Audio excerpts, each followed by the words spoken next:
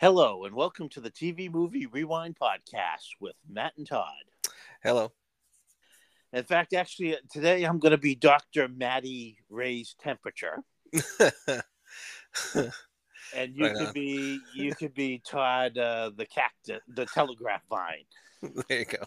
All right.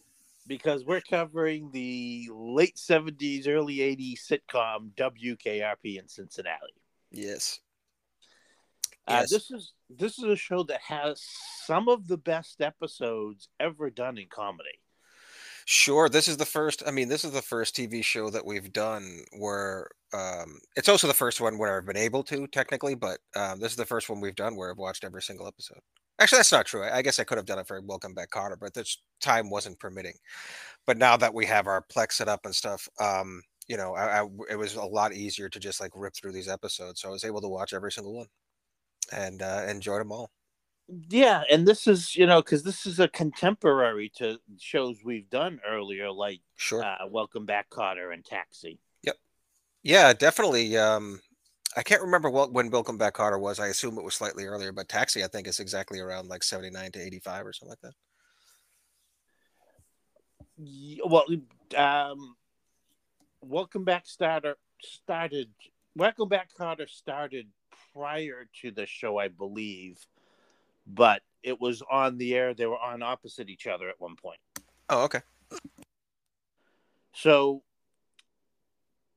and again, it's like those shows. They kind of short, 4 seasons, Yes. and Um, and that's unfortunate too, because as we'll get to it, I think the fourth season is one of their strongest seasons. It felt like the show was getting back into itself, and I was really digging it. I rather liked the fourth season. Some of my favorite episodes were in the fourth season. And yeah, then it just, spoiler alert, it was canceled. well, and apparently, it had a strong resurgence in the ratings Oh, did it during the fourth season? when it That's good ended. to It know, was because it was doing yeah. well, but they'd already canceled it. Oh, that's good to know. I mean, And it's another show that suffered because the network CBS skipped it around the dial. I'm looking at the list I made earlier of some of the episodes that I think really really show you what the show is, right? And I had picked and it was hard to do because even then I picked like 38 episodes, which is probably just a little less than half the show. And I mean that in a good way. And most of the episodes that I picked, or not most of them, but I picked almost the entire fourth season. I really liked that season. It's a shame that it ended when it did. Well, one of the first season episodes, Turkeys Away, is considered by many to be one of the greatest comedy episodes ever done on television. Sure. Sure, one of my favorites as well. Yeah, definitely. This is definitely an ensemble cast show. Uh-huh. It stars Although it starts off, if you just go solely by the opening, if I remember right, in the early episodes, it just says starring Gary Sandy with Gordon Jump, and that's it. yes, the first 2 seasons, only Gary Sandy and Gordon Jump are in the Yeah. opening credits. So Everybody else comes in at the end. Andy Travis, the would-be program director, and Arthur Carlson, the station owner, respectively, or manager, Well, station manager. His mother's the station owner. Right. Right. That's Mr. very Carlson. important. So, Yeah. so let's break down the characters. Sure. So, as we mentioned, we have Gary Sandy as Andy Travis, who in the opening episode appears.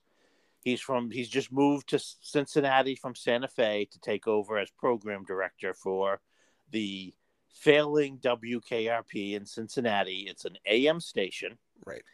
and I want to point out that as an AM in 1978 when the show debuted, it was the first year FM was the dominant radio frequency. Right. And even then, a lot of cars like FM was a premium option. For example, yeah, Yes, most of them FM was a still had. premium option. It would be like Blu-ray in 2010, or which is, I guess it's more or less the standard now, or like high def. In the earlier 2000s, it was the premium option FM. Yes, WKRP in the show starts out as number 16 in an 18 radio market. Yes. So not the worst. So you got to wonder what was the worst two radio stations. You got to figure it was just farm reports. Just nothing but 24-hour farm reports or something, like weather reports or something. perhaps. But as the show opens, it's playing big band music, basically. Lawrence Welk style. Um, really, really out of date music. Sure. And he comes in as the new program director, and he's going to turn it into a rock and roll format. Then we have Gordon Jump, who is the station manager. His mother owns the station, and let's face it, Mr. Carlson is a rather wishy-washy, weak-willed individual who wants to avoid conflict at all costs. 100%. And he pretty much, hides in his office whenever possible. I mean, sadly, I do. No, that's about accurate. Like he does mean well. I think he's ultimately a nice guy, but he's very easily manipulated, and yeah, he's very wishy-washy. Um, but at the same time, like I do feel like he'll have your back and is sincere about it. Like he's not an evil man. No, he generally will do the right thing, I mean, but only usually when backed against the wall, and he stands up for his employees and his friends. We won't talk about when he opened up the bike store. We'll just stick to his Cincinnati years. Oh, you know what? Let him be the Maytag salesman. Okay, he can be the Maytag salesman. Yeah, that's really, that doesn't need to be his legacy, the poor man. Then we have Lonnie Anderson, who plays Jennifer Marlowe, the secretary, yes, who is the highest paid employee at the station. Yes, by a wide amount, as far as I understand. She is possibly also the most intelligent. Yeah, I'd say she has it the most together well, that's not really true. Like Venus definitely has it together. Well, but again, she is probably more smart and savvy than any other character in the show. In a worldly sense, I guess. Yeah, sure. Yeah, savvy. Yeah, I guess so. Yeah, I would say so. She's incredibly attractive. She's all the men want her. She dominates the room, and she knows it, and she owns it. She plays into it. Yeah, she plays heavily into that trope to her advantage. To her own advantage, and she's normally you would almost expect, especially at the time, that she would be playing the ditzy blonde. Sure. And that is, and she plays that up at one point. Every at least in one episode, just to play into that trope for that again for her advantage. So, and she's a self-professed gold digger. She dates older men who are rich, but to her, she genuinely cares for the people she dates. Well, that's the thing. Like, I feel like on the one hand, I guess technically she's a gold digger, but I feel like a gold digger is a bit more aggressive, and that's not the vibe I get from her.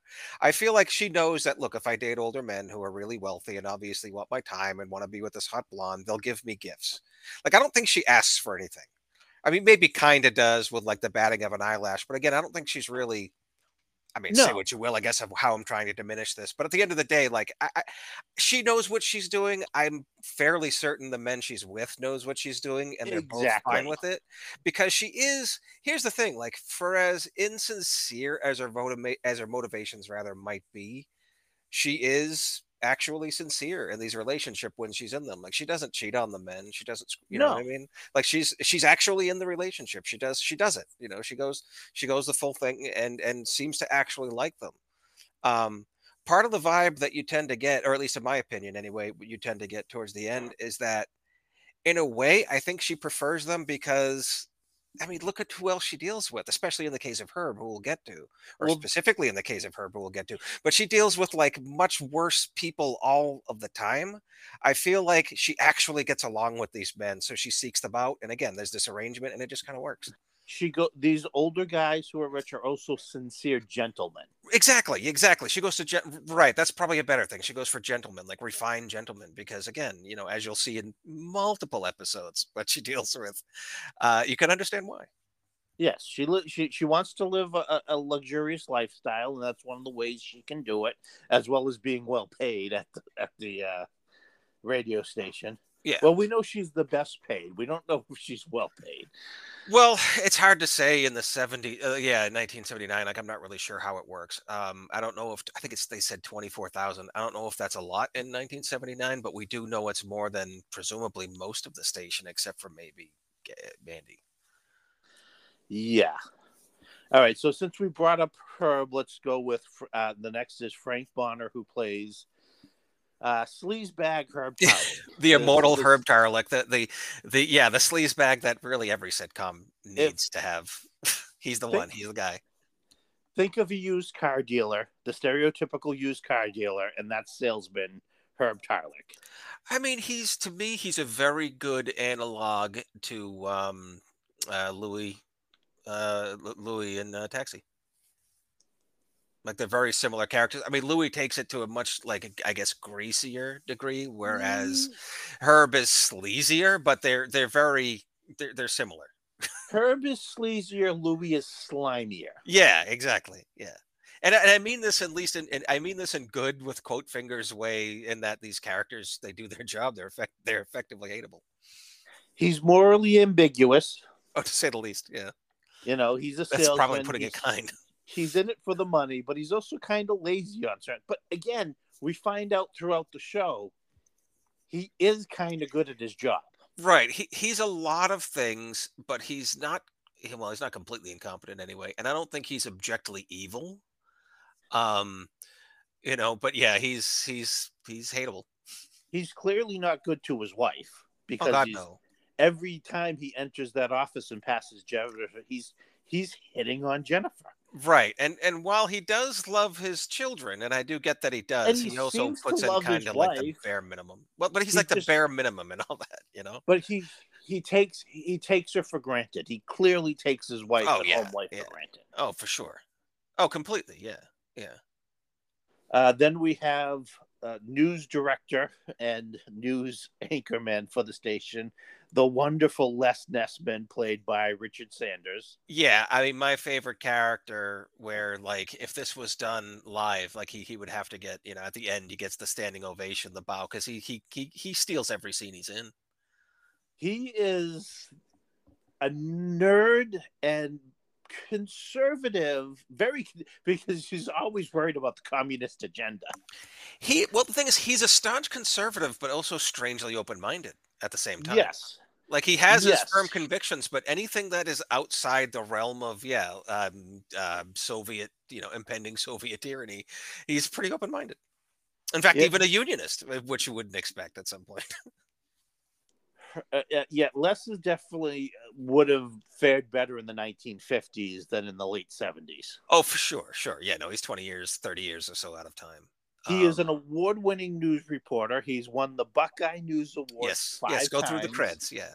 and he has the Golden Sow Award. Yes. What about the copper cob or the silver cob or something like that? Yes, he's very proud of his hog reports, and I don't know much about Cincinnati, but from its location, it is obviously near some farm, Sure. a lot of farmland. So I can see where farmers would be tuning in to his reports and his accuracy and dedication to that, because he's Right. very unaware of some other things that seem to be like Well, because he also covers sports, which he barely knows. he knows nothing about sports. Yeah. He likes it. He does like sports. He says He as much, enjoys but he sports knows because nothing about it. exactly.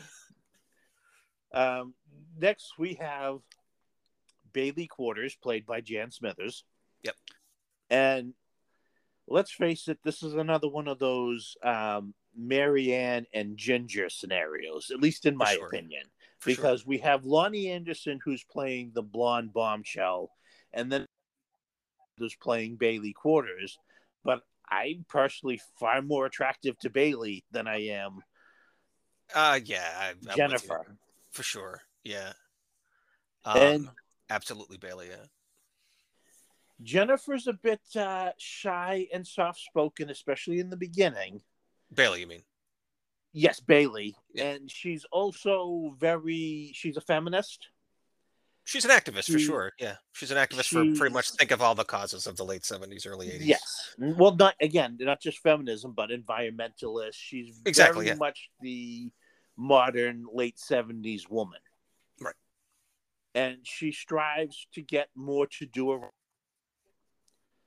Sure. She Yeah. No, wants she's to, actually interested in the business. She wants to do stuff. She wants to well, she actually wants to run. She wants basically Andy's job. Not necessarily specifically at the station, but that's where she sees herself, at least in the beginning. yeah, she wants to be she wants to produce programs.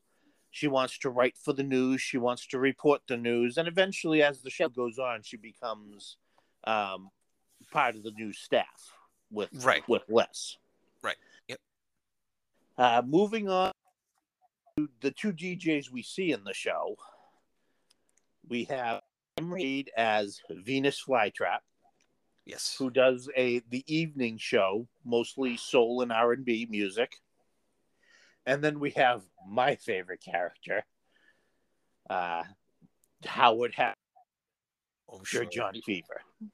Oh, sure. He plays a fantastic Burnout, a very lovable Burnout. He's a Um, huge fan of rock and roll. He's been fired from more radio stations than we could probably mention. right. Not a fan of disco, Not a fan of disco, but I find unless. it. Well, I We'll also get to that. find that, and we'll get that to a little. It's a bit hypocritical because when he talks about disco, he talks down about it, but he'll promote rock and roll as well. Shouldn't you give it a listen and give it a try? Well, Right. you're not willing to do that to disco. But I mean, Why? that's true with anyone that has like a strong opinion on objective Well, art. but You let's know, face it, late 70s, early 80s, the thing to do was bash on disco. exactly. Yeah. So, yes, he is a burnout who has probably done, it's still hinted that he's still, Oh, sure. Like it's constantly hinted, and if you watch his behavior, you can tell they're implying that he's constantly on something. Usually, probably cocaine and marijuana. no. I'm sure it's marijuana because at that point, I think he discusses that he's done with all the hard drugs that he did in the past. And now marijuana is more than likely his drug of choice. I mean, yeah, for sure. But there were times where it seemed like he was on something a little bit speedier. But sure, I think in the early episodes they wanted to hint at that, but right. I think as the show went on, they wanted to kind of, especially as the game became more popular, they probably wanted him to be a role model. For sure enough, But he is without a doubt my favorite character in the show. he's amazing. And He's amazing. this And is the a interactions with him and Tim Reed, Venus Flytrap, are some of my favorite episodes. Like when they're just commenting on like the ridiculousness going around with the rest of the cast. Like some of my favorite episodes are where the rest of the cast is kind of doing something, and that's usually true. Like for as much as Howard Hessman is probably the most remembered character from the show, and rightfully so, I suppose. Um, it's not like he's not in every episode, of course. It's just a lot of times some of the best episodes are where they're kind of him and Tim Reed are sort of the Rosencrantz and Guildenstern of the episode. Those are some of my favorite. Those are some of my favorite moments. yes. It seemed like they wanted to start it out with Andy being the straight man, but they let him get a bit more comical as things go on. Like here's this new guy dropped into the zany cast of characters, Right. which they force, but it's an ensemble show. This show doesn't work if you take any of the pieces away. Oh, for sure not. Like even if I say my favorite characters, it's just mostly because they get to have that interaction with the rest of a great cast. Like if you take away the rest of the cast, they don't have that interaction, so it all becomes meaningless. I 100% agree with that. Yeah. So let's talk about probably what is the most famous episode and is generally highly rated amongst comedy bits is the Sure. first season episode Turkeys Away. Yes. And the basis of the episode is that the station is improving under Andy's program change, and things are changing around the station, but Mr. Carlson, Les Nessman, and Herb Tarlick, who have been with the longest standing employees at the station, are feeling left out of what's been going on. And they want to prove that they can still have an impact on the station. They can Mr. Carlson decides he's going to come up with a big Thanksgiving Day promotion. He won't tell anybody what it is, but Yes. he brings in Les and Herb, and they're going to do something extraordinary. Yes, because it's established early and often that while Mr. Carlson means well, he doesn't do a ton. He gets involved, like you said, when he's bored. So the earlier parts of the episode where he's just trying to like find something to do are kind of fun. Like Gordon Jump is great in this show. And he personally doesn't like rock and roll. He doesn't get rock and roll. It's not his thing. So he doesn't really get the culture of it either. Right. So as far as anybody else in the station can tell, Carlson has come up with a turkey giveaway for Thanksgiving. Yes. So innocent enough. They cut to most of the cast is now in the booth. It's one of the sets of the show. It takes place very often in the broadcast booth. I love how this is all laid out, like how they do this whole thing. Yeah. And yes, they're in the booth. Johnny Fever's on the one, and Les Nessman is out in a parking lot at a local shopping mall reporting from on scene. He's on the scene. And Richard Sanders is absolutely brilliant. It is all on him to sell the comedy of this moment. Right, because all you can see is his reaction to something he's seeing, up in the sky. And this is radio. It perfectly represents what the listeners would be hearing as well. Right, like when they cut back to the studio, like it's great how this whole thing unfolds. So the whole thing unfolds as he's narrating, looking off into the sky. You can't see what he's seeing; you just see him looking out and narrating the scene, and then they'll just cut back to the reaction of the rest of them in the booth. And I don't know, it's just extremely well paced. I love that juxtaposition. Because even Lesman doesn't know what's going on as he's reporting. Ooh, here comes a helicopter, flying in, and it's carrying a banner that says "Happy Thanksgiving." Oh, Happy Thanksgiving from WKRP.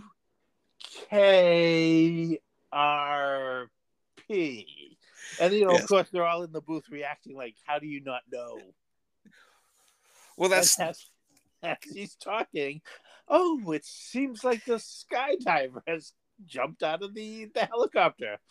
No, not a skydiver, because the no parachute is...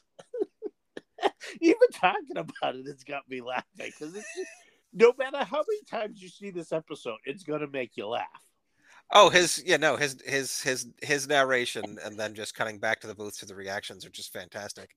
As he's narrating, apparently Carlson and Herb tossing these poor turkeys out of a helicopter at like 2,000 feet, throwing live turkeys, and Herb is reacting as if he's the famous reporter on scene during the Hindenburg disaster, because he even uses the term, the line, the humanity. Oh, the humanity, yeah, because as now, once he realizes that they're turkeys, people running and screaming in every direction. So the reaction of the booth is hysterical. They shut it down.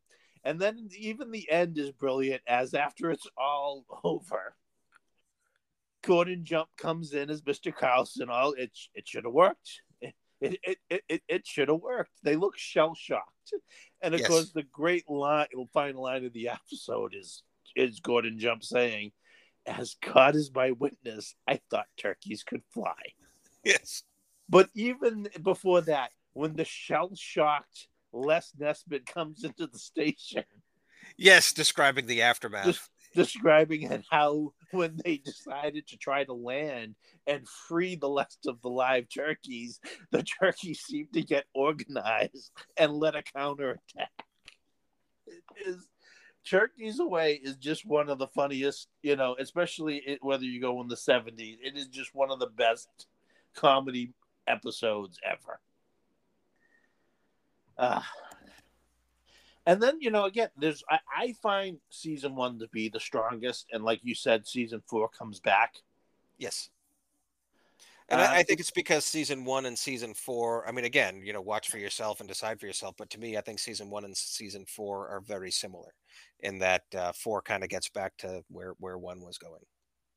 And before we go on with what we should say, if you want to find the show to watch, it's still available. You can still find it on Amazon, the complete season by Shout Factory on DVD, and that's what you want to get, because Shout Factory went out of their way to get all the original music and put it all back in the show, because when the show aired in reruns, they didn't have the rights to a lot of the music, so they had to dub in fake music. Yeah. And they dubbed in other actors doing the dialogue and jokes. And Right. if you buy the seasons individually on Amazon, that's what you're going to get. Yeah, that's pretty terrible. Like, we have the Shout Factory version, and it's great, except for one thing that you said was ADR. At the end of the episode, The Doctor's Daughter, they clearly couldn't secure the rights to the song that originally played. So there's another song playing, and it's clearly, Andy comes in and is all excited because Johnny's playing a hit, which Johnny usually programs his own stuff. Right, like he's into harder rock, and the sound of the time is either disco or like singer-songwriter-y kind of, light rock type of stuff. It's clearly not the voice of Gary Sandy. Okay. Who's overdubbed in the end of it. Okay, I got you. Yes, Johnny Fever likes more classic rock. He plays a lot of, 50s and 60s, some of the 70s stuff, but he's, clearly more interested in more traditional rock and roll. Which will eventually make him the number one in Cincinnati overall. Yes, that's right. He ends up being number one. Venus ends up being number one with women, if I remember right. Women 18 to 35. 18 to 35, yep. The show ends on a pretty strong note. I think it ends with a final episode that works reasonably well for something that wasn't expected to be a final episode. Yes, by the end of the show, Andy has brought them to number 6. Yes, in an expanded market, because by that time I think they say they're number 6 in a 22 radio station market.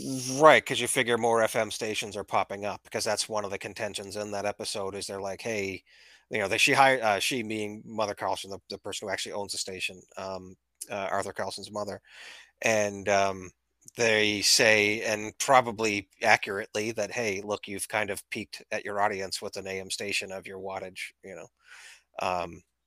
We don't know what to do with you. Like, you can't really go anywhere from here.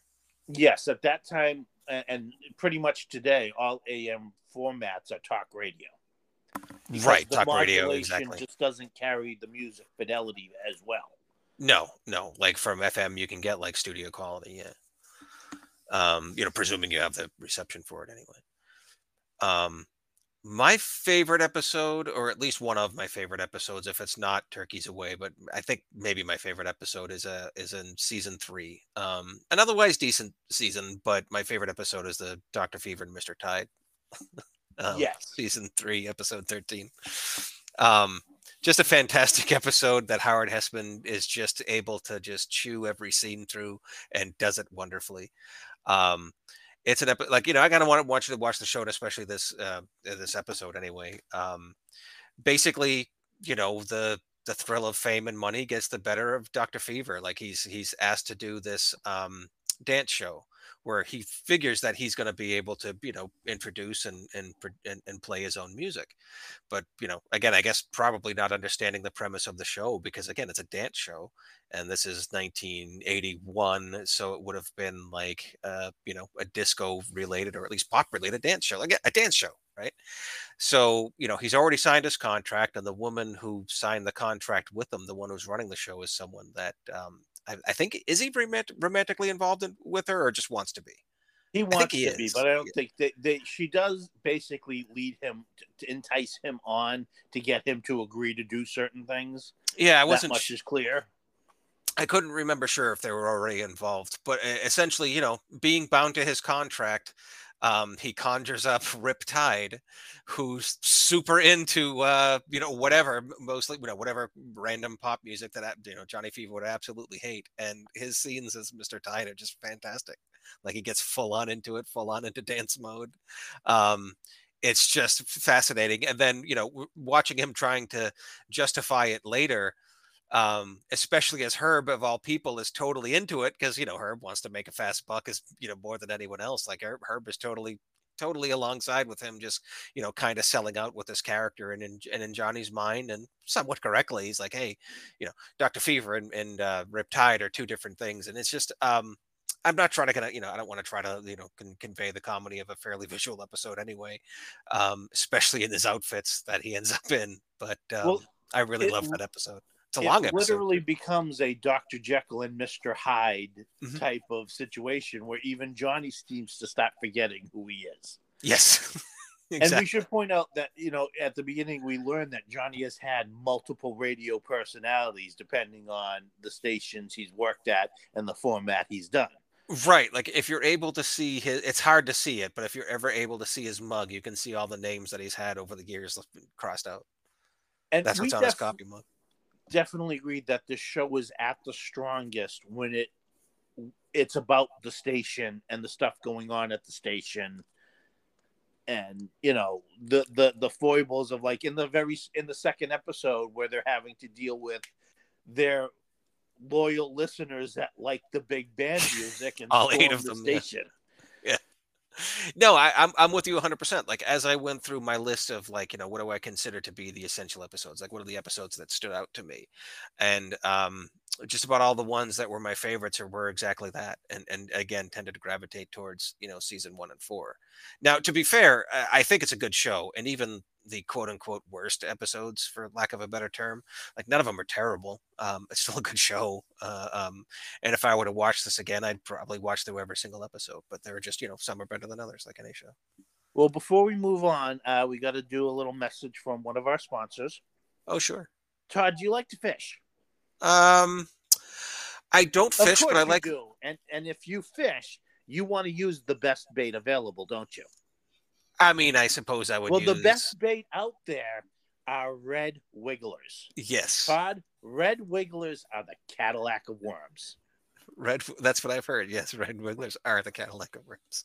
So look for red wigglers at your local bait and tackle shop. Red wigglers, the Cadillac of worms. Well, that goes. It's funny, Matt, that you should do our ad spot for our new client today. That goes into another one of my favorite episodes, which is the one where they have to do the jingle for the funeral home. You mean our other sponsor, Mr. Ferryman? Is that really his name? Yes. For real? Ferryman, I didn't even notice that. Ferryman Funeral Parlors. Ferryman, the mortician man who loves you a lot. For real, that's his name? I guess I didn't pick up on that. I'm really that embarrasses me. The Ferryman, played by a man who probably could have. It was probably second choice to play the tall man in the Phantasm series. Oh no, you look at him and it's like, yeah, you would definitely play a mortician. Like there's no question that you would play a mortician in something. He's awesome. That's an amazing a theater production, a local theater production of the Addams Family. For real, yeah. No, that's a fantastic episode. Their jingle, I thought was great. Hey, you're young and swinging. No time to think about tomorrow, but there ain't no way to deny it. Someday you're gonna buy it. It's a great episode. And to show you how into the episode I can sometimes get into shows that I really enjoy, it's like, yeah, it's in bad taste. And they end up throwing, this guy was willing to buy 20 spots a day at $600 a day when they were desperate in need of clients and advertising. But they decide they don't want to do it because it's in bad taste. But I mean, come on. Yeah, That's the thing. Like that one kind of bugged me. It's like I get that it is in bad taste, but that's really all it is. And And it's you're deciding that taste, which is something that they'll bring up way later in season at the end of season 3, I think, or I guess technically multiple times because they're always every so often they'll deal with some group that wants to shut them down because they're playing the devil's music or well, and the thing is, this was what Ferryman wanted. whatever. Right. They Right. weren't They hit a doing home run. Like that's a fantastic jingle. I would yes. go to that funeral home. That's what he was looking to advertise on a rock and roll station and advertise to young people, and he enjoyed the ad. It wasn't one of those where like it might have even made sense when the guy said, no, you're right, I don't want to advertise on your station because it doesn't fit. No, they hit a home run with what he wanted. Completely. Well, because these are the same guys who, in another great episode, also in the first season, in Hoodlum Rock, like they're totally. Well, again, these guys are obnoxious and they take it to like a 15th degree. Um, but they're totally fine with the antics that Outall presents and like the punk scene presents or the proto punk scene presents. But what they get skeeved out by making a really effective commercial that the people who are listening to the music that they're programming would laugh their ass off at and probably really appreciate. Yes, Like and we are, maybe even, it's yeah. just it's really weird. Yeah, it's a really weird writing in that case. It's a decent episode, but it's really weird writing. But we Or I should say also it's a great episode, but that whole motivation is weird. And the motivation of this show can get really strange at times. I think that they'll throw a laugh track on. we got to talk about the episode Hoodlum Rock. Sure. Because it's early in the change of format, and they're looking to promote a concert to get publicity for the station. And an old friend of Mr. Carlson, who books acts, happens to be the guy who can book Scum of the Earth, a popular punk rock band from Britain who's about to start an American tour, and he can get them for a really good price. Yep. So they book Scum of the Earth and fly them over. They're going to kick off their American tour in Cincinnati. This is all great publicity, and they're even going to have Venus interview these 3 young men live on the air to help promote the show, which is selling out. Because again, Carlson at first is a little, he's a little scared. Like, I hear things about, this punk rock and how they act, and Right. I'm not sure it's going to work. And Andy is like, no, this is great, and it's all an act. It's Right. it's promotion. Don't worry Right. about it. So when they show up and they're dressed in suits and talking very nicely, Carlson's like, oh. Yeah, all right, I guess this will work. But as soon as those 3 clowns sit in the booth, they start explaining that no, they're not punk rock. They're hoodlum rock. Hoodlum Rock. Hoodlum. I love the way he says it too. Hoodlum Rock. Which These yeah, 3 like guys are brilliant. they're fantastic. They are like take the most salacious and crazy parts of every behind the music of like every punk or metal band and that's what these guys are for like And the these rest of the 3 episode. guys, I should have looked up their names, but they're my Whip Pistol Award winners for the show, the 3 of them. Yeah. Scum of the Earth wins my Whip Pistol Award for this show. I mean, since it was a TV show, I kind of forgot to pick one, but I'll piggyback on that. Yeah, no, I can definitely get behind that. So that's a fantastic episode. I forget too, like one of them, I think the lead singer is the singer of a band. He was a musician, and he actually came back as a regular character for the first season of the new WKRP in Cincinnati. Yeah, which I mean, I don't know if you want to get into that. Like I never really Well, watched I it. mean, I'm only vaguely aware of it, but I never what watched it. I've only seen an episode or 2, and basically, again, what happened, much like with the show What's Happening, this show was a huge hit in syndication. Mhm. What CBS didn't seem to get as they were moving it around the schedule is like this show was popular. Up People and down, liked you it could if they say. could find it. So when it was big in syndication, they tried to bring it back as the new WKRP.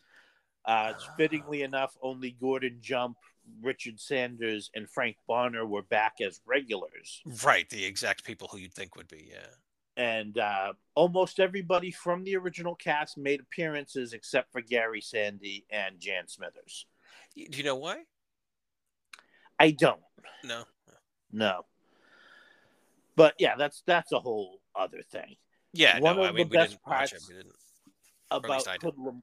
Hoodlum Rock is when they end up at their hotel room and Oh they yeah. send Johnny Fever along to basically watch these guys, and Johnny Fever don't care. No, but in that way, he's probably the perfect one to watch them. Well, they are so desperate to impress him with their Right. antics, and he's just not having it. In fact, he's only impressed when the guy dumps salad on his own head. He doesn't care that these guys are trashing the hotel room or whatever because he's seen it all. Well, he barely cares when they throw. I guess you were going to get to that. Well, he doesn't even see that the bellhop comes in, and they grab the bellhop and throw him out the window. Right. And then they turn to Johnny and say, "What floor are we on?" And Johnny's like, "The ground floor." Pity. Yeah. Oh, they didn't kill the poor guy throwing him out the window. Yeah. Yeah, no, exactly. Like these guys are they're every like crazy band in a hotel or crazy band antic story rolled into one. Yes. And Yeah. it's a really fun episode, and yeah, they're fantastic in it. Another one that I really enjoy, again from the first season, is when they're doing the live remote from this poor guy's, Yes. discount music store. The stereo, yeah. Yeah. That's a fun one. Herb gets him to buy into a live remote, and a gunman comes in and holds them hostage because he's a former DJ himself, and he's just looking for a job in radio, and he wants to hijack the remote. But my favorite character in this is Bucky the engineer. Yes. Who, he's knocking over stereo equipment and breaking it, and the owner's like, "What are you doing? I'm going to charge you for that." And Bucky's just like, "You don't want to mess with me. You mess with me, you mess with my union." Right. And the guy's like, "Oh yeah, I don't want to." He's terrified. Yeah. Yeah. And then later, it's like you mentioned Darth Vader or something. Yeah. As the gunman is holding them hostage, Bucky's leaving, and the gunman's like, "Where do you think you're going?" "It's my lunch break. I'm going on lunch." And he's like, "No, you're not." "Okay, but if I don't get my lunch break, you're going to have to take it up with my union." And the gunman's like, "Oh, no. I don't want to mess with the union. You can go." Yeah. You can go. And everything ends okay, There are there's some great comedy, and there's also some tragedy. Yes. There's a lot of commentary. Yep. In the second season, they do an episode specific to the real life tragedy that took place in Cincinnati at a Who concert. Is it Christmas Eve, New Year's Eve, or something? 1980. Yeah. Where the rush of the crowd just crushed, and you can Google the event, and a bunch of kids were crushed to death by the crowd showing up. Right, rushing to get inside because it was general admission, so they were rushing to get inside. And it was location. Back in the days where you could pay whatever there was a flat rate for the tickets, and it was first come first serve for best seats. So that led to a rush of people early, and for years I thought it was people had been trampled to death, but I guess what actually happened was, again, the pressure of the crowd. People were squeezed to death. Right, they were crushed. Right. And they weren't. They were, because they were squeezed. They weren't even falling to the ground. They were just carried around with the crowd, and because in the show, WKRP was one of the promoters for this concert. Right. We see the before and aftermath when they're all excited. Yes, the Who Rock concert. We got tickets and we're going, and I'll go with you. We and help you promote it. This will be great for the station. Yeah. And we're all going to have a good time. Mr. Carlson, you've never been to a rock concert before. Yep. You're taking your son. This is going to be great. And then the next day, the crash of, the reality of what happened about kids being killed, and Of course, Herb takes the whole, like, well, what do you expect's going to happen when you get a bunch of rowdy kids at a rock show? And it's like, no, that's not what it was. And Mr. Carlson at first thinks it's a bad joke because I was there. I didn't see anything happen. Like, no, nobody did. Even the Who didn't know what was going on. Right. No, It was, exactly. And it was done with taste. And there was apparently a lot of question as to whether they were going to not only make and air the episode because of the subject matter, but they did an excellent job, and that pretty much led to the end of festival seating or general admission seating at concerts. Yep. Because of that. Yep. I forget what season it was, but there's the 2-part episode where there's the bomb threat. Yes. And Andy sends Venus and Johnny Fever to the transmitter. Right, because they assume the bomb is in the station that they have to evacuate and so on. Yep. And we get a lot of, like we said, we love how Venus and Johnny work together. This is a great example of that. Yes. They're fantastic together. They're absolutely fantastic together. I'm kind of surprised, and maybe it was ever proposed, but I'm kind of surprised we never saw a spinoff with them or something. I already just lost track because we were talking about the more dramatic episodes. Yeah. Who is Gordon Sims? Yes. Where we find out Venus's backstory and how he is a deserter from the army and that he actually served his full tour of duty in Vietnam, but a really dark experience he encountered on his way back to Vietnam basically just made him walk away with only, things are resolved well, but man, it's a dark story, and Tim Reed does an excellent job of recounting it. Tim Reed, Venus Flytrap is well, again, there's a lot of favorite characters in the show. It's an excellent show. But Tim Reed seems to handle most of the times where they're trying to be sincere or deal with something somewhat serious. And he usually does it great.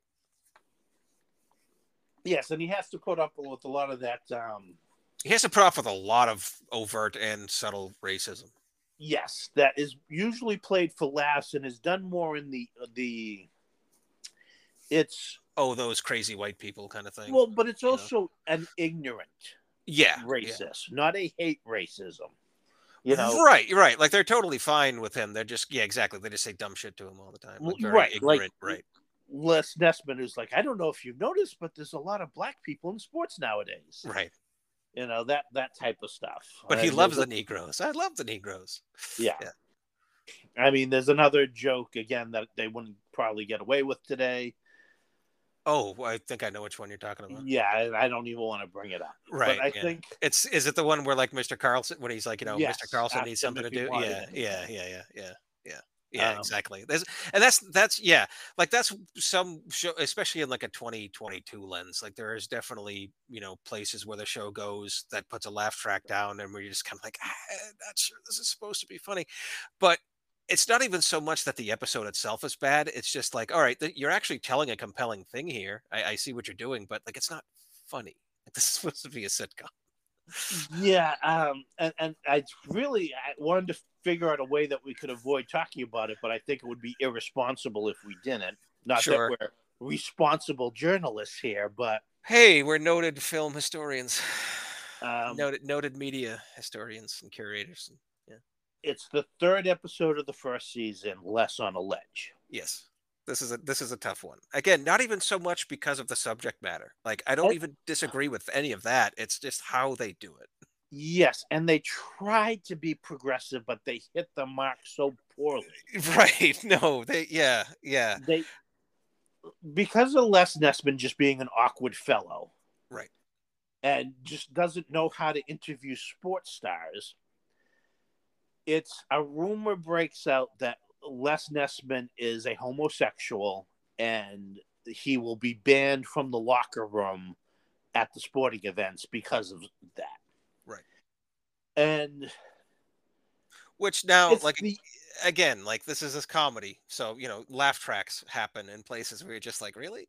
well, and they take this label of him being a homosexual as if he's been accused of child molestation. Right.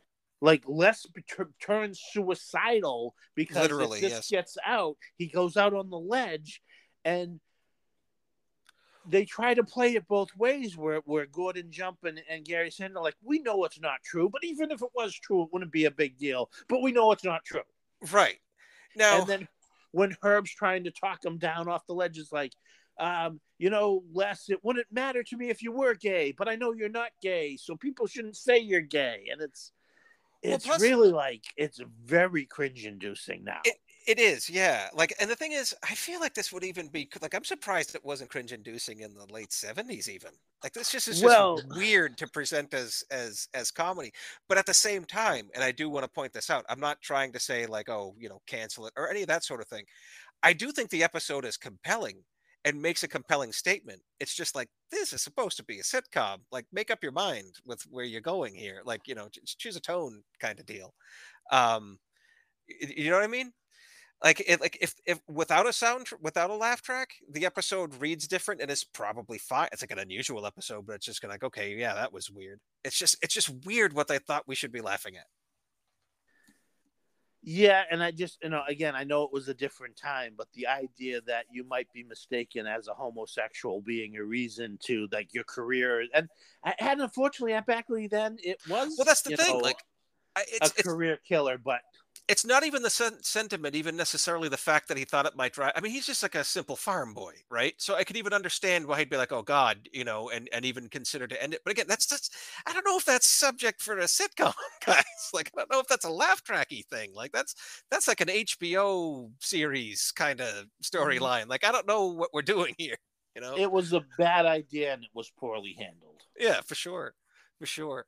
But yeah, Um, I guess don't let the rest of the show suffer for it, because again, yes, it is a compelling and very and very funny more often than not show.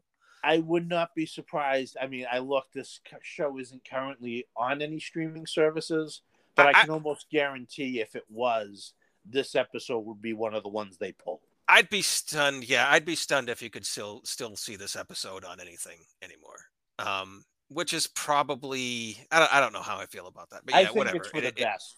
I mean, you're not missing anything. You know, No, I'm sure it might be something. Well, I guess I can't speak for them, but I guess I wouldn't be surprised if it was something the writers would like to have back and be like, you know what, never mind that one. yeah, Ignore that one, because it doesn't really serve much for the rest of the show, except it's literally the third episode. But one thing it does kind of do is it makes the rest of the things that are somewhat but nice, maybe not as much questionable. It lands a little easier, I guess. Because it's like, well, they already did that, so I guess let's just see where the rest of this goes. yeah. No. It's an unfortunate. It's an unfortunate entry in an otherwise well done show, and Sure. even like a lot of the other things, like And if you're into the entertainment industry, especially radio, it's a prescient one. Like, I thought it was fascinating, all the stuff that they were talking, like all the stuff they were afraid of, like the automated stations and salacious advertising becoming I thought that was all really interesting to see their perspectives from 40 years ago and be like, yeah, you were right about all of them. Oh well, well. and there was the episode about the conservative group that says, well, Right. here's a list of songs we don't want you to play anymore because they're objectionable. And at first, Mr. Carlson, Gordon Jump, is like, well, is it really that big a deal? We don't play these songs anymore. They got a list of songs, and then everybody's like, no, because once we pull those songs, there's going to be another list Right. and another list. And when Gordon Jump finally realizes that they were right, like, everybody's going to object to something. Right. And that kind of goes back to, and again, I'm not telling you this is bad writing or anything like that, or like I'm not casting aspersions on the show by doing this. This just shows evolution. Like, people evolve. This happens, right? I mean, um, this is the same people though who are the ones who had to turn down the money for the mortician making the snazzy ad for his. You know what I mean? It seems a little Yeah, hypocritical, but but again, that's how things happen over 4 years. Like that's the fourth season. This was the first, the mortuary thing, the funeral home rather was the first season. Now this is the fourth season. Like even Gordon Jump is getting into it. and Like he's I starting to think, get it, and that's important. That's important growth. It's good writing. as you pointed out, the ferryman mortician ad, they may have decided to play in later seasons Sure. when Gordon Jump's character was more comfortable with what was going on. Right. Like I think number 6 in the market, season 4, Gordon Jump probably plays that ad. He probably likes it. Yes, He probably thinks it's funny, whatever. And I think, but they and again, I'm not saying that's bad writing. I'm not saying that, oh, that's an inconsistent character. I'm saying no, that's evolution. The show does a good job. It's a well written show. but in that episode, that conservative group starts, telling the station's advertisers that, well, we'll boycott you. So Hmm. they start losing advertisers. And one of the advertisers who'd been with the station for a while and is clearly friendly with Mr. Carlson says, well, you know what? I was going to pull my ads, but you know what? Let's show these guys something. I won't pull my ads, and we'll go down together. And Gordon Jump is like, no, no, no. I understand. I don't want to see your business fail too. You go ahead and pull the ads, and we'll be fine. And apparently they were, because again, Yes. you lose the advertisements of like maybe soap and detergent, but you'll find like ones that do want to advertise on a radio station Well, that's the thing. Like, yeah, if you're or a changing rock station. format, right? If you're changing format, you'd have to think that like certain advertisements just don't fit anymore, anyway, and that's just how it goes. You know. Uh, the final episode of the first season's a good one too, where they have to confront the preacher who does Yeah, his Sunday morning broadcast, but he's kind of charlatan. that's a really fun episode too. Yeah, the wrestling preacher. Yeah, the former wrestler Wh- who sells the Last Supper dinnerware. Unfortunately, I can't remember most of them now, but one of my favorite running gags on the show were the commercials that did play. Like every so often, you would get a clip of a commercial, and it was always something really silly. Um, one of the ones that stood out to me the most was something along the lines of like, um, you know, green meat used to be something you threw out, but not anymore. And then like Yeah, it changes, and I'm like, I kind of wanted to know where that was going, but I also didn't. right, right. Yeah, there's the one that was for a retirement home Yeah. that they played a while, and that even Herb Tarlick is one of Herb Tarlick's longest running customers, and again, Andy wants them to drop that advertisement because it doesn't fit the rock and roll format. Which is fair. Yeah, it's entirely fair. But again, it's also like you got to take when your You need money. beggars can't be Yeah. choosers. Right. Right. Yes. The mother, because the mother, which we didn't even get to, Mother Carlson, who's a relatively prominent character. I mean, she features in a number of episodes, and her sort of Damocles, as it were, is constantly hanging over the show. Yeah, it's that's what that was about. Here's the thing that I found that at first I thought was odd. Very early in season one, they do a clip show. Yeah, yeah, they go straight into a clip show pretty quickly. Yeah. And from, I guess what happened was CBS pulled the show after a few episodes originally, and then found out no, there was a fan base. Oh, really? So they So didn't they believe put in it the at show first. on hiatus, and I believe what happened is they put that clip episode together to air when they started the show back up again, so that the Oh. audience could catch up. Oh, okay. But yeah, that's an important Mother Carlson episode. Okay. Uh, Yeah, no, yeah, that's probably it might be the most important in a way, yeah. this is a fun show. We highly recommend it. I actually You, recommend, if you're a fan of classic television, classic sitcom, and especially the type of stuff they just don't do anymore. I think it's worth the investment of finding, if you can find the Shout Factory complete series. I think it's a worthwhile addition to your collection. yeah, I mean, I haven't. I mean, yeah, yes, absolutely. Watch the show if you can get it. But yes, I also agree. At least I think because I haven't watched any of the Amazon ones that you mentioned. We watched the DVDs that you have. I can't imagine that if like I don't know how much that was changed and had to be ADR to work around all these like music issues, but I mean that can't be good for the show. Apparently, it was a lot. If you go onto It can't be Amazon good. and see the individual seasons and you see the reviews, that's all people are talking about. Yeah, like I It's would how say the show is edited, and it just some of the jokes aren't even don't land as well. Yeah, I would say then definitely avoid that because here's the thing, like the show, even when it delves into episodes that don't really have as much to do with the station, it primarily takes place there as one would imagine. And most of Flytrap and Fever, or a lot anyway, are spent in the booth introducing or coming out of records as one would expect. So that's like a lot of their dialogue would have to be changed. That's ridiculous. Yes. I mean, I understand too, like licenses being what they are, but yeah, man, that would destroy the show.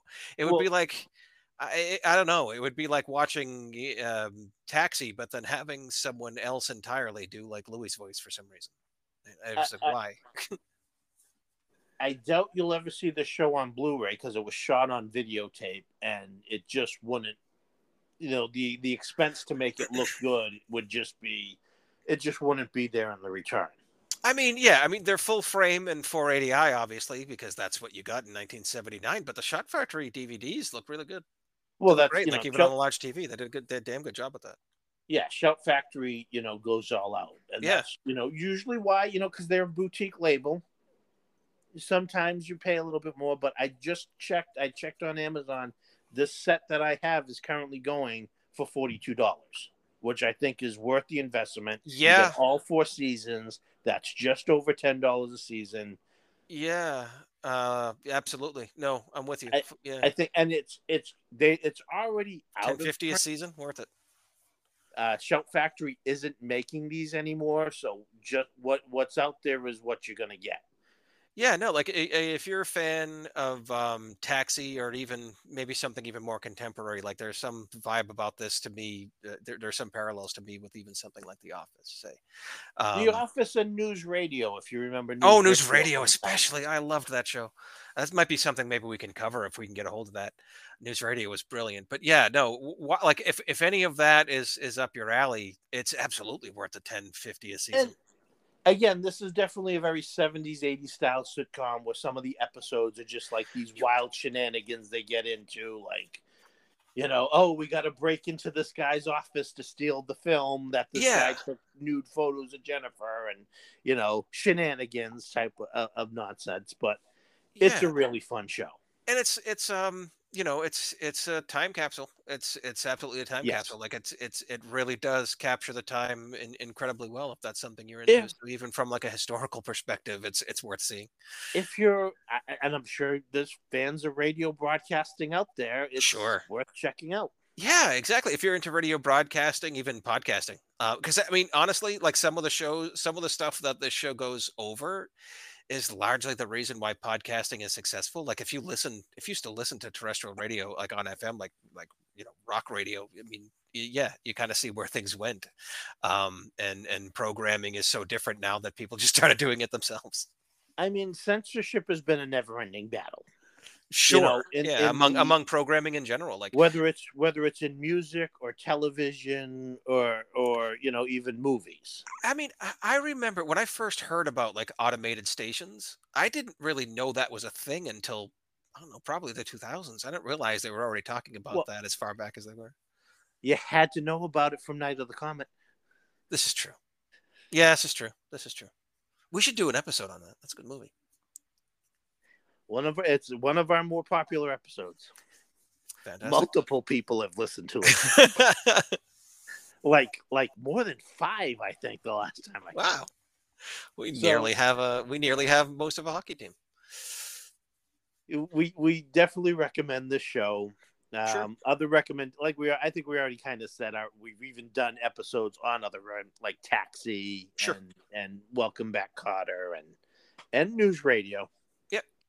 would be the other recommendations. You know what? If you're fans of that movie, I think it was called FM. I don't think I've seen it. It's basically inspired by the same people that inspired the show. Okay. Or how about the Weird Al movie UHF? Just because I There haven't you talked about go. that movie in a while, and it's a fun movie. It's funny that you should bring that up. Really? You guess what movie I will be going through on my way to bridge this to the Magnificent Seven. Oh, fantastic! Let's do it. All right. So Gordon Jump starred in this show. Gordon Jump appeared in a couple of, I think, 2 episodes of Seinfeld, where he played the head of Play Now. Yes, that's one right. of the Play Now. So, of course, in Seinfeld was Michael Richards. Yes. Michael Richards was in UHF with Sure was. Weird Al, but more importantly, he was in UHF with Kevin McCarthy. Okay. Kevin McCarthy starred in the original Invasion of the Body Snatchers. Whit Bissell was in the original Invasion of the Body Snatchers, and Whit Bissell was also in The Magnificent Seven. Well done. I didn't even try, and I just assumed you would somehow go through like Howard Lottie Hessman Anderson or Howard Hessman. Yeah. or Tim Reed. Yeah. Well done. Let's just, before we close this up, let's just say some of the other places. You mentioned Gordon Jump, but I think he was most famous as not only this show, but as he played the Maytag Yes. repairman in the advertisements for that show for many, many years. Yep. Lonnie Anderson, And yep. Famously married to Burt Reynolds for a while before a very nasty divorce, apparently. Howard Hessman was in another show we enjoyed as kids, Head of the Class. And you can see Howard Hessman in so many things. For instance, another insider rock and roll comedy, This is Spinal Tap. Oh, that's right. He's in that. Tim Reed was in that 70s show as a recurring character for a little while. Doesn't Hessman make an appearance in that 70s show as well? I'm sure he. For some reason, I just assume he yes, does. He does. Yeah. Yes, he was in a radio station manager in that. Okay, yeah. In fact, he appears in that same episode as my favorite rock and roller, Alice Cooper. Oh, right on. And then Tim Reed was the older Mike Hannigan in the TV version of It. I completely forgot that. It wasn't until you reminded me, maybe it was last week or something. And then, like, yeah, I can totally see Mike in my head. And, like, of course, that's Tim Reed. I don't know how I forgot that. Frank Bonner and made numerous television. And he also directed a lot of television. Did he really? In fact, he directed a couple episodes of WKRP. Oh, neat. I didn't know that. And Les Nessman, Richard Sanders wrote a couple of the episodes as well. Oh, right on. I wonder which ones. I'll have to look it up. Well, I guess we've kind of gone on about the show for a while. I think we can wrap things up here unless you got anything else to say. No, I think we're good. I think we just gotta. Yeah, I think that's it, man. This was an awful lot of fun to revisit. It was a breeze through the episodes. Very well paced. Again, very compelling stuff. Absolutely check it out. Yeah, 1050 a season. It's worth it. Like if it's something that you wanted to have in your collection, definitely get it before, because that's only going to get worse. I assume Shout Factory is not producing them anymore, so no. Get it while you can. It's already out of print on Shout Factory, so get it before the scalpers get it and put it up for ridiculous prices. Because I would say if you can't see that version, it's and this pains me to say it, but if you can't see that version, it's probably not worth seeing. Because like 2 of the major characters mostly talk over music as they fade in and out, because that's just their job. And if that music isn't there and their voice has to be ADR'd, like that's so much of the show just lost. Or at least disrupted. Like, is it the most important dialogue they're speaking at that point? I mean, maybe not. I'd have to go episode to episode, but it's disruptive. It's weird. It's distracting. Like, who wants that? Well, yeah, especially, like I said, the one example I found on the Shout Factory discs, it's very distracting. Yeah. All right. Yeah. So that'll wrap up this episode. Sure. As always, we thank you for listening. You can find us on Twitter at Movie Matt Sorois and on Instagram at Movie Matt Sorois, all one word, MovieMattSirois. And we thank you for listening and hope to have you back next time. Thank you, everyone.